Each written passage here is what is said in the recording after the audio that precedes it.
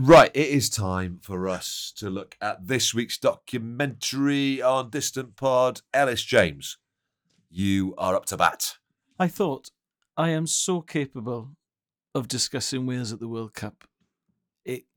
We have plenty of listeners who aren't from Wales. I think he's from Llanelli. I talked to one of our Australian expat listeners in the hotel prior to the game, which is very exciting. I'm afraid I can't remember your name. But I thought, let's mix it up a bit and choose a different sport. So I found this on Netflix. It's a documentary about Kenyan running called Unknown Runner. Running. It is perhaps the oldest, most deeply human of sports. Man stands upright, man learns to walk, man runs. Today, long-distance running is a phenomenally popular sport, the marathon in particular. But isn't it strange that for such a popular sport, so little is known about the top athletes? Many of the world's best runners hail from Africa, but they seem to come out of nowhere. All that is about to change. My name is Geoffrey Kipsanga Moror. I'm 19 years old. I live in Keyo in Kenya, and I would like to run marathon this year. Geoffrey's story is typical of many other Kenyan runners competing in major road races across the globe. They grow up, work hard, and try to make ends meet. A career in athletics offers these young talents an escape route, a chance to achieve greatness. And if they succeed, they will become role models for aspiring young athletes. From the dirt roads of Kaptagat in Kenya. I see people are dropping down now. We call it separating the dirt and the real wheat. To the prestigious Berlin Marathon. A story of struggle, sacrifice, and dedication.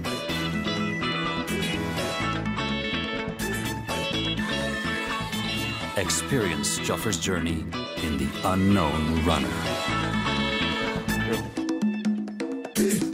So Unknown Runner follows the story of Geoffrey Kamworor, I think I'm pronouncing that properly, who is running the 2012 Berlin Marathon. He's a great runner. At the time, he's only 19.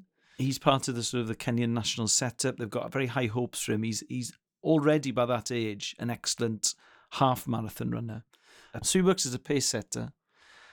And it just follows him where he lives. It goes back to the sort of the village where he grew up. They go back to his school, and it shows him training with his mates. And the first thing, I mean, there's plenty to talk about in this doc, but the thing that struck me most was bearing in mind that distance running must be such a huge part of Kenyan national pride and national identity, because they've produced so many amazing distance runners, you know, over the years. Everyone involved in that distance running program seem to have such a healthy attitude towards it. And they're all saying stuff like, well, running's fun, isn't it? And everyone can run. And when you're a baby, you learn to walk, and then you need to learn to run. Well, his old coach and teacher said, he's got the same legs you've got. He's got the same lung and chest. He's got the same heart you've got. It's just, he trains a lot, and so he's a brilliant runner. But it's open to all. And even though it's his first marathon, he ends up finishing third in a time of 2 hours, 6 minutes, which, bearing in mind, he'd never run the distance before. just It's insane. It's crazy. And I think as well, you get quite a good insight into just bearing in mind the distances they run. I don't think this really comes across on the telly very often, because when I first started watching the London Marathon, which had been my introduction to marathon running, as a kid or a teenager, I assumed that they were jogging, but they were jogging a little bit faster than everyone who's normal. And actually, they are running at an incredible pace for over 26 miles. Yeah. And I think you get a feel for that because it shows them doing a lot of sprint work and a lot of endurance work, a lot of strength work. I also hadn't realised how technical marathon running is. Like, they have the meeting in the hotel on the day before the game where they're talking about the water stations and how he's going to set the pace. I didn't realise as well, when you are setting the pace on behalf of like a teammate who was trying to win the race or trying to set a record, a bit like cycling. This hadn't occurred to me, in the way that when you're at the front of the peloton, it's a wind resistance thing. You're allowing the cyclist behind you, who's actually trying to win the race, to conserve energy because he or she will be cycling in your slipstream. Yeah. And it's the same with marathon running. So the way they were talking about the conditions, I've never run a marathon. I was quite naive as to how much prep had gone into it at that level. so I enjoyed that. I just loved watching him run around Kenya as well in training. He's such a likable bloke. He's only 19. As a doc, though, there were loads of bits I thought could be expanded on. Yeah. I thought as a documentary, I thought it was weak. Yes, I agree with that. I think it was too slow. I think it didn't really know what it was doing. I think it seemed thrown together in parts, didn't really know what the focus was on. It's stylistically a couple of different things as well. It is a complete, I mean, as a sort of National Geographic expose of that country, there's some beautiful parts of it. There's some beautiful shots. Yeah. But there seems to be no real rhyme or reason to it, but there's some beautiful shots. The bit I found, like when I watch docs, this is why people who don't like sport like this podcast. Okay. I really want to know about the people that are competing. I don't like rock climbing, but I can watch a documentary about it if I get inside that person. We what drives and what makes them tick. And there wasn't enough of that. When I first started, the first bit of the doc that I found fascinating, they didn't do anywhere near enough of. What was that? Was when they set that camp up, and I thought, you're doing something you love to do. You're in a poor country, so you get together. One fella's preparing the vegetables, one's doing the meat. You do the dishes on a rota. One's washing the kit, one's hanging the kit out. Yes, I love that community. I love I watched. I thought, Christ, I'd love to be there because that's boiled that person's life down to what do you love to do and what are you good at. Yeah. Let's just do that with like-minded people, and we're all in this together. So that bit of it I loved. But for an hour and 10 doc, it went on and on. It's the first doc I've watched in a long time where I stopped it and thought, Christ, how long's left? It's not even a long doc. It's an hour and 10. And I stopped it. It was like 38 minutes gone. I thought, this can't be 38 minutes. Because it doesn't know what it's trying to do. Like, there's the bit at the end, when they put that really thumping music on in the marathon, I thought, you can't just engineer excitement now. You've got to build to something, right? Yeah. And it's no reflection on the people in it. It seemed interesting people. Yeah. And here's a point which, please don't take this the wrong way. Okay. They all speak one more language than I do, which is impressive, right? Yes. But some of those Kenyan accents were so strong when they're speaking English that I was really struggling to understand what they were saying. Not so much Jeffrey, I could get him. That was easy. But some of the older fellas particularly, right?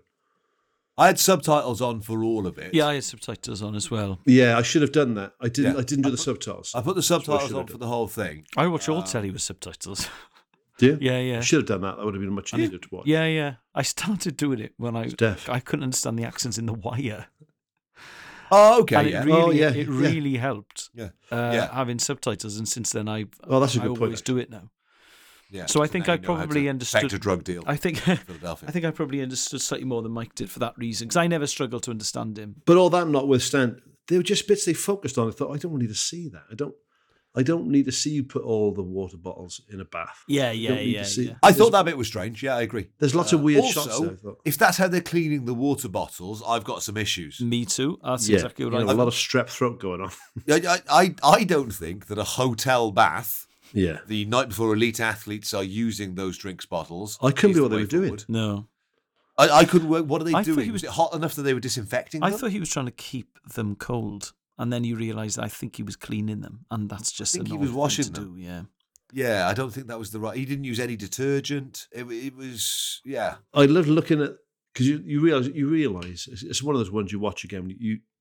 You have to step back sometimes and realise how lucky you are with everything you have, right? Because it was just little things like crossing the street when there's heavy rain and you're up to your there's no drainage. They're showing that bit where the water's just jetting out of the. I never think of Africa, because this is growing up watching British TV and the news, as being this green place with loads of rain. Yes. And they must get, when it dumps rain there, it fucking dumps rain. So there's the bits where they're running through the sort of cliffs, those lush, almost like a sort of like a jungle sort of look to it. Beautiful looking place, right? Gorgeous looking countryside. The fellas themselves seem interesting blokes who've got stories, and I wanted to hear about their struggle. I wanted to see, me too, yeah. Like that school teacher. I wanted to hear more from him. I wanted to hear more about the people in the village. I wanted to hear what the youngsters had to say about it. I wanted to hear more from. I didn't really give a monkeys about the Belgian fella or the Dutch coach. I didn't find that they seem to interesting. concentrate on the Belgian fella and the Dutch coach as if that was the interesting bit. When they turned up at Berlin, yes. Why are we watching that bloke who's like one of the most boring men I've ever seen in my Oh, life. the young guy who was telling him where to be.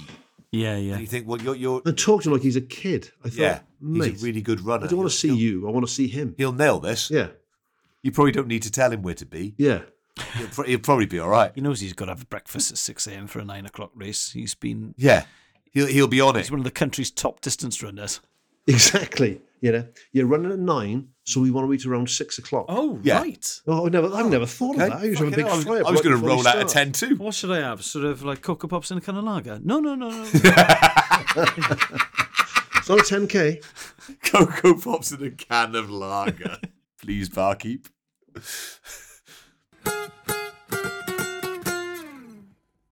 This is a paid advert from BetterHelp Therapy Online. Now, we all carry around lots of different sort of stress moments, whether it's like big or small. It could be as huge as, how am I going to pay the mortgage this month? Or, I'm ill, but I don't really want to talk to anybody about that because I don't want to make them feel stressed about it as well. Or, it could be just something as small as, how am I going to get to school pickup in time? I've got a meeting. How do I change that? How do I move that? Forgot to cancel that. And lots of the time we keep it bottled up. And whether it's big or small, it can really start to affect us negatively. And therapy is kind of a safe space to get those things off your chest.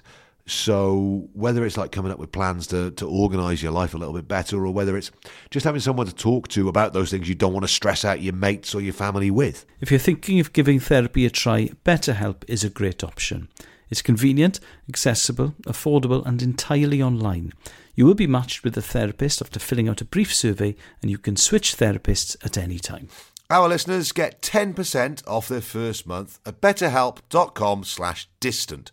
That's betterhelp, HELP.com/distant.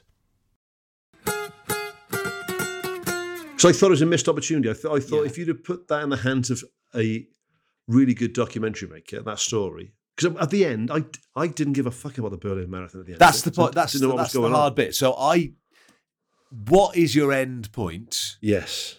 Not necessarily before you start, but so what? Know where you want In to terms end of up. the story arc, right? Yeah. So what's the story arc? Do you have to carry on filming with him until he wins something? Yeah. Risk that. He wins New York a couple of times. Yeah, he won it in 2017 and then in 2019 again. But, do you need to get it out there? I understand that in terms of your financing. I get that.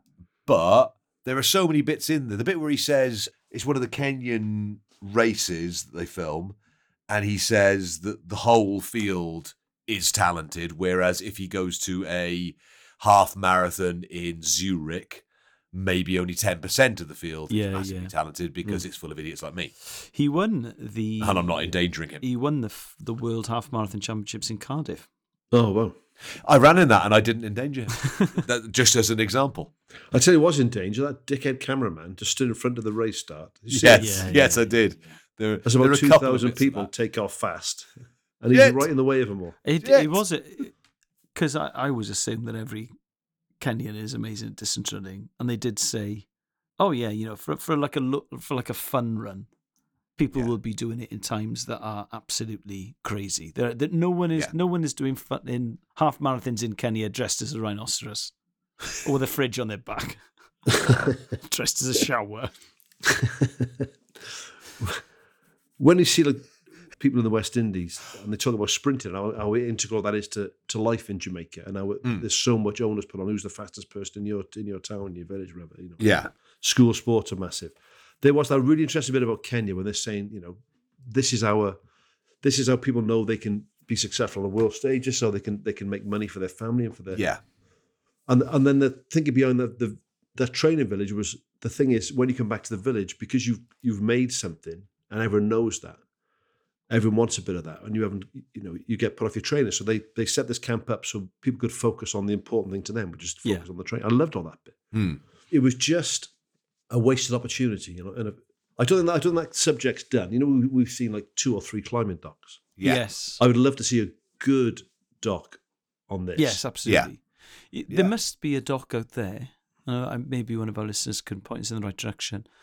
A history of Kenyan distance running or Ethiopian distance How running. did it start? Why did they start doing distance Yeah. running? What's the history behind it?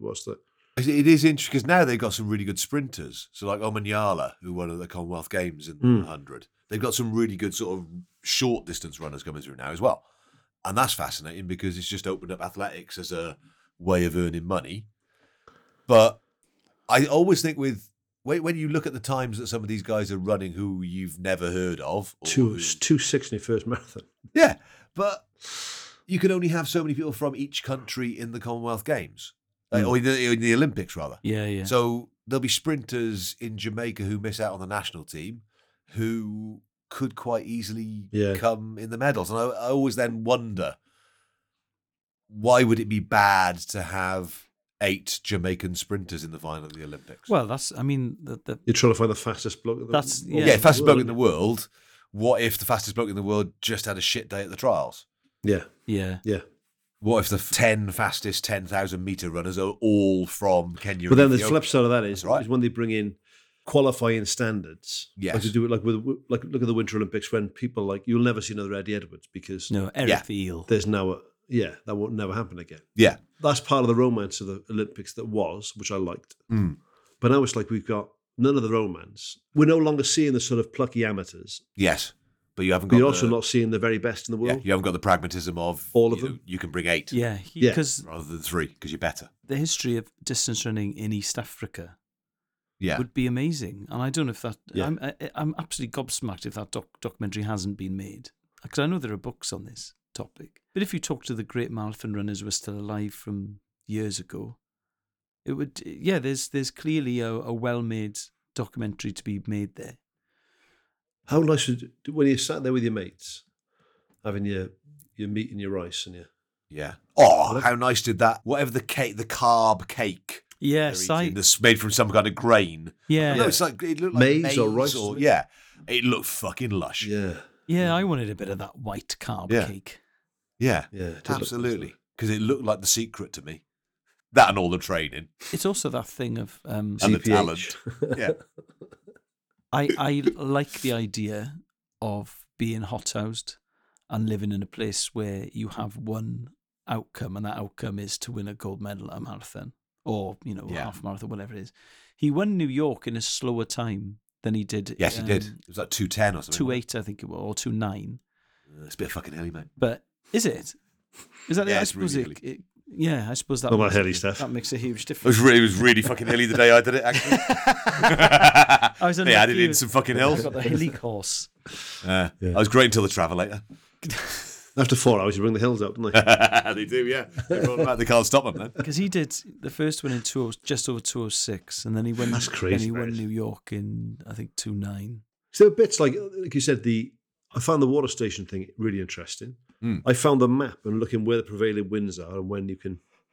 Found all that interesting. Mm-hmm. But yeah, it just seemed like there was bits of stuff stuck together. At the end, they must have thought, "Fucking hell, this is nowhere near the as dramatic as we thought it was going to be."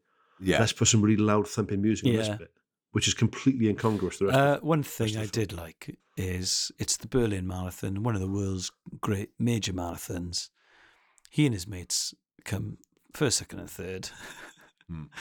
Even though they've just run 26 miles in just over 2 hours, they're all given what looks like a yard of Erdinger. Yeah. Looks nice. Looks nice, doesn't it? I love my glasses on my bar. I need to drink a yard of Erdinger. A yard of Erdinger. A yard of Erdinger? Have you had one already? A yard of Erdinger. Is that 2 yards of Erdinger? You're on the 3rd yard. With my Cocoa Pops. They do actually Erdinger do a really good non-alcoholic one that they sell as being isotonic, which I love as a bit of marketing. Who does the advert? John Barnes. John Barnes is getting his non-alcoholic lager. Emil Zatopek used to rehydrate after his training with Pilsner. He was like, I love beer. If you drink one and then you drink water, I think it is more hydrating. Well, it's only sugar and bloody, yeah. Well, look at one of the rugby league teams who came over from Australia 20 or 30 years ago. And they drank, there's a thing in the paper how much beer they drank on that tour, and it was vast. Because they're saying it was just a quick way of getting in, it's a team bonding thing. Yes. But quick calories, bit of rehydration. People say it dehydrates you. It doesn't dehydrate you, beer, right? If you drink a ton of it and don't drink any water, yeah, it will. Yeah, I was going to say, tell my tongue and my brain that the morning after. Yeah. I think I disagree with you, but yeah. But they say they would have a drink after every training session, after games. Not get fallen over drunk all the time, but certainly not steer After clear of training, beer. getting shit-faced. I used to drink like beer, like ale, and then Yeah. I read Today We Die Little about Emil Zatopek, and I Yeah. switched to Pilsner, and now Did you? every time I have a Pilsner, I think of him. I think of the planet's greatest. I think he did evidence. other. I think he did other stuff as well. He did Yeah, do other yeah. stuff. Yeah, He wasn't just necking Pilsner. He won the Olympic gold at the marathon. It was the first time he'd ever done the Everest. That was it, wasn't it? Wasn't he up against? Did you do his book? I did do his book. It's a fantastic book. It's an unbelievable read. I seem to remember. Wasn't there a quote where he's running and he's asking the other guys if he's going too fast or not? Yeah. And at they're all like, "This is a bit fast." And at 13 miles, I think he says something like, "Is this a normal pace then?" And as a sort of joke, the guy who's coming first or second says, "No, it's a bit slow." And he goes, "All right, see you later." And then off he goes. And he See burns ya. him off. And then that is that. And then he wins the gold. Burns him off. There was loads of very basic prep he hadn't done. Like he had shit socks. We had a blister after about mile 6 and all this kind of stuff. But he was just mad. Emil Zatopek. I wanted to see a little on the dock. So you're there with all very, very rudimentary. Your facilities. They showed that school that he went to, and Oh, the bedroom. oh my god, yeah, unbelievable, like a flop house, just unbelievable. But then all had really nice Nike spikes and Nike Yeah. training kits. So I wanted to see, well, how did that happen? Yeah. Where's the Nike reps? Where'd you get spotted? How does that? Because you all seem to have really nice running kit. Yeah. It's a small thing, but it's just there were loads of sort of unanswered questions, or they would start to talk about something, then shoot off to something else. I thought, hang on a minute, mate. I've seen 135 documentaries now that I probably wouldn't have watched before this podcast. Yeah. So, and it's the first time I've watched this and thought I can make a better documentary than this.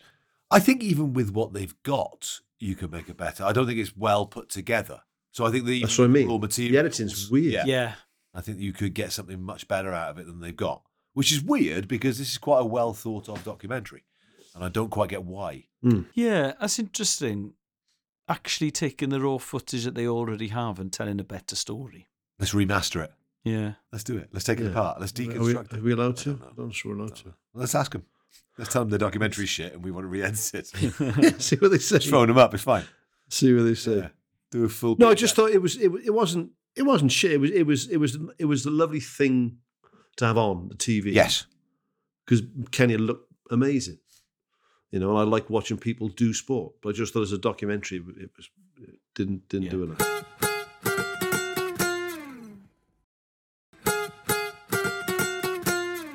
Right, it is. Oh, do you know what? I was going to say it's book review time, but I haven't said that we're doing a live show at all during this episode. Oh. So we are doing a live show in February at Cardiff's International Arena. So Go. we'd like you to come. Please come. It'd be nice. Who are we not going to tell? That's Oh, on the we've flag got we're to all do in that. front of. We've got to do that. Oh, What does Daddy like? Cash. like that the next day. Yeah. Where, Mr. Bubbins. where does Mike keep his money? Under the bed. That'd be absolutely fantastic. Was it the third? What don't we like? Back's payment.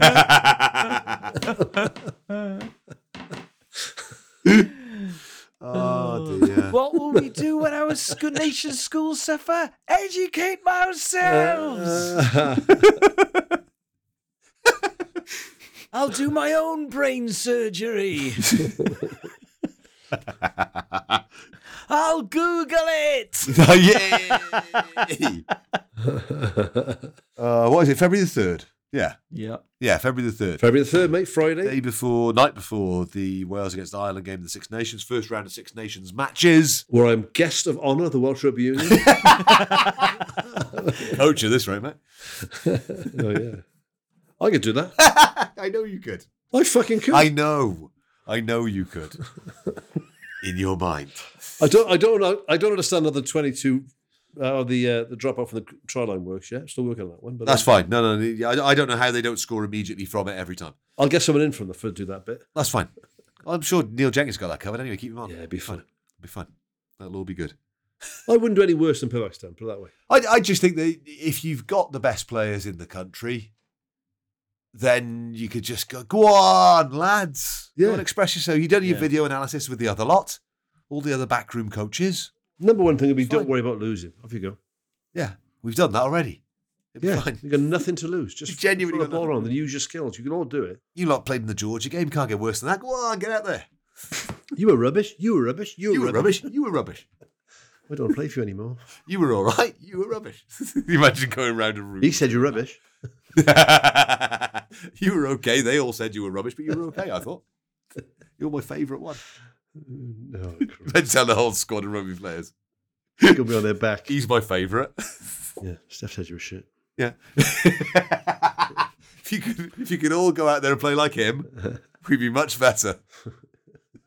Just immediately alienate. There one are member of the those squad. players who are a constant 8 out of 10. Yeah, absolutely. And there are Play like him. And there are we'll win. some players who can veer from a 1 to a 10. Yeah, absolutely. I'm very much a 6. Yeah. Consistent 6, I am. I would say I veer between a 3 and a 7. Yeah, Yeah, that's 8 good. to You 10. got that in you. I But haven't got a those 7 in me. those 7s, God, I would think about them. Yeah, I would veer wildly from 9 to 10. yeah. That's good. You would improve more if you focused on the 3s for me. Yeah. Sorry. No, Joe, I wasn't the most skillful player on the God, pitch. no. Okay. I was always up there. I was one off, Yeah, but I fucking bust my balls all game. that's good. Yeah. Effort-wise, a 10. Yeah. I say all game. I got sent off after about half an hour. I was going to say all the game you were involved in. Yeah, for The the parts of the game you could physically for influence. the bit of the game I was involved in, I did used to Yeah. try hard. And what is letting other people down? What does that mean? For the 20 minutes, I wasn't letting the rest of my team down by getting sent off. Do you know what? My book is kind of along the lines of ability and effort and what it means to be part of a team. Mhm. So it's called Penguins Stopped Play. 11 village cricketers take on the world. Oh, class. This sounds good. So on Sunday, when I was coaching my daughter's football team, one of the other coaches from Cadoxton Imps, Ryan, came over with this book because he listens to the pod, and he was trying to get me to lose the game, I think. So he kind of gave me a little bit of payola. So he gave me a copy of this book, and it is really good. So it's by a guy called Harry Thompson, who I think you guys will probably have heard of. So he's a writer on the News Quiz, Mary Whitehouse Experience, and then sort of behind Have I Got News for You quite a lot as well. Died in 2005. And he's just got this wonderful style of writing. So he went to uni with Ian Hislop in Oxford. So that's how he sort of found his way into that world. But his cricket team was called the Captain Scott 11 because Captain Scott is obviously the most famous second placer in the world. Oh, so wow. they decided to go with that as their name for their team. And they set up the team because he turns up to Brasenose College in Oxford. He arrives there and he says, I immediately sought out the cricket captain, a burly northerner called Phil Hanley, and made my keenness to play cricket clear. What do you do? He asked. Bat or bowl? I was forced to confess that I'd never actually played the game. I wanted to try it. It looked fun on the telly, seemed pretty easy. Point of fact. Seemed pretty easy. Someone lobs the ball in your direction, you whack it for miles. Piece of piss. It was, Hanley explained tartly, out of the question that I would be allowed to play. Cricket at Brasenose was an extremely serious matter. Unlike other colleges, Brasenose did not even possess a second 11, let alone a second-rate endeavours to scuff up their hallowed turf on the college square. I could practice and try and learn the game. Look, I'll tell you what I'll do as a concession. Every year we have a one-off novelty game where we wheel out a barrel of beer, everyone gets blind drunk until the players can't stand up. It's a right laugh. I'll let you play in that one. No, I want to play cricket, not get drunk, I protested. I can get drunk on my own time. In that case, said Hanley, you can piss off. and that is when he sets up his own cricket team called the Captain Scott 11, and they play against other village teams. And it's really interesting to sort of read. So I think Hugh Grant plays for them for a little while. So what decade is this? Sort of early 80s, is it? 80s? Yeah, this would be sort of early 80s. So he plays for them, Hislop plays for them, I think Hugh Dennis plays for them as well. And it gets to the point where they decided to go on tours. So this book is about them going to India to play matches, going to South Africa, and eventually they stumble across the idea that they're just going to try and play on every continent in the world. And hence the Penguin stop play is when they play. Oh, lovely. I'm going to say Arctic. Is it Antarctic or Arctic? Antarctic. Yeah, there we go. Polar bears north, penguins south. That does sound like a right laugh. It's really good. It's really well written. And it's one of those games, cricket. I've played a little bit of cricket, and I've played this sort of level of cricket, like pick-up cricket, like, not very good cricket. Yeah. Because I can play it, and it's the only sport I've played where I don't really mind if I lose. Absolutely. And I was very much on that. I know it sounds daft, but I don't care. It's just fun to be out there having a run around and laugh with your mates. But even like if it's six-a-side football, I would get pissed off if we're losing. Veterans rugby, I get pissed off. So the interesting bit with this is that the team eventually splinters into two, where there are the blokes who don't give a fuck if they win and don't try as a result. They'd rather lose in a not amusing way, but in a sort of noble way. And then Harry and his mates who want to put in all the effort but know they're shit. Yeah, very they're not different mindsets, gonna win. Actually. Exactly. Yeah. And it's a really interesting sort of divide that happens in the club as well. And it sort of filters into their tours then as well, where the ones who want to be on the piss but are quite good but will throw the game away, they want to stay in the nice hotels. And the ones who are a bit shit but want an experience are staying in the shittier hotels. It's really interesting. Yeah. I love it. I would never deliberately throw a game or or let someone win. But I didn't. I would try in cricket, but I didn't mind if I lost. I don't think there's a nobility in losing from a winning position. I think that, if you are shit, and I am shit at cricket. Yeah, me too. I wish I was better. I am shit. Let's all play cricket next summer. Yeah? Let's all go have a knock somewhere. It'd just be fun to do. It would be fun. So long as there are other like-minded people who, when the ball's in the air and I'm underneath it, will know that I would say 12 times out of 10, I'm not only going to drop it, but also injure myself. Yeah, break your finger and then drop it. Just let it drop. Maybe break my face. Oh. I don't know. Ow. Just sidestep it, get out of the way of it. No, but then that's the other attitude of, no, I'm going to go for the catch. Oh, even better. And I'm going to be fully committed to the catch. I'm not going to make the catch. And I'm all right with that. So long as everyone else on the 11 is all right with that, then they're my people. Yeah, you're gung-ho. Yeah, absolutely. And same with batting. The sort of person who would have been killed within seconds of the song. Oh, moments, I would say, of going over the top. I think I either would have survived the entire war or been dead on day one. And I've never been able to work out which one it is. But I certainly wouldn't have died like in 1943. I'd have died in September 39 or made it all the way through. Right at the start of the phony war. Yeah. Oh, absolutely. Yeah. I'd have fallen off a step or something. Tripped over something and bayoneted myself, got gangrene and died. Got into a fight with the home guard. You remember the home guard? Ow! Ow! What's that is doing? He's scrapping with that pensioner. And losing. God, Don't tell him, James. Battered. He's been battered. Look at that. Yeah, so it's called Penguin Stop Play, and it's very much my ethos. That sounds right up my alley, that does, mate. It's sort of comparable stuff is probably sort of the Tony Hawk kind of writing or Danny Wallace's sort of stuff. It's that kind of feel to the writing. And do you know what I find? And this is a sweeping generalisation. Okay, good. Purely anecdotal. Big fan of sweeping generalisations. Is that cricket is quite a posh boy sport. Yes. On the whole. Obviously not in India, and that it's that everyone plays it. But I mean here. But the posh people I've met in cricket are far less most of them all right. Than the posh people you meet in rugby. 100%. No one's ever done a shit in a pint at a cricket match that I've been at. There's none of that stupid laddish bollocks with cricket. They're nice posh. All the cricketers I've met are nice posh. No, I 100% agree with you. Yeah. Nice posh, and that's why there's nothing jarring about the fact. I can imagine Boris Johnson being in the rugby team at this prep school. Yes, absolutely. Not the cricket team. Absolutely, yeah, 100%. He'll want to play the rugby in the wall game. Yeah.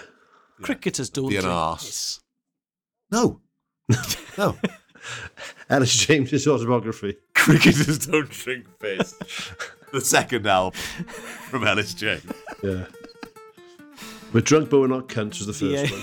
Yes. Cricketers don't drink piss.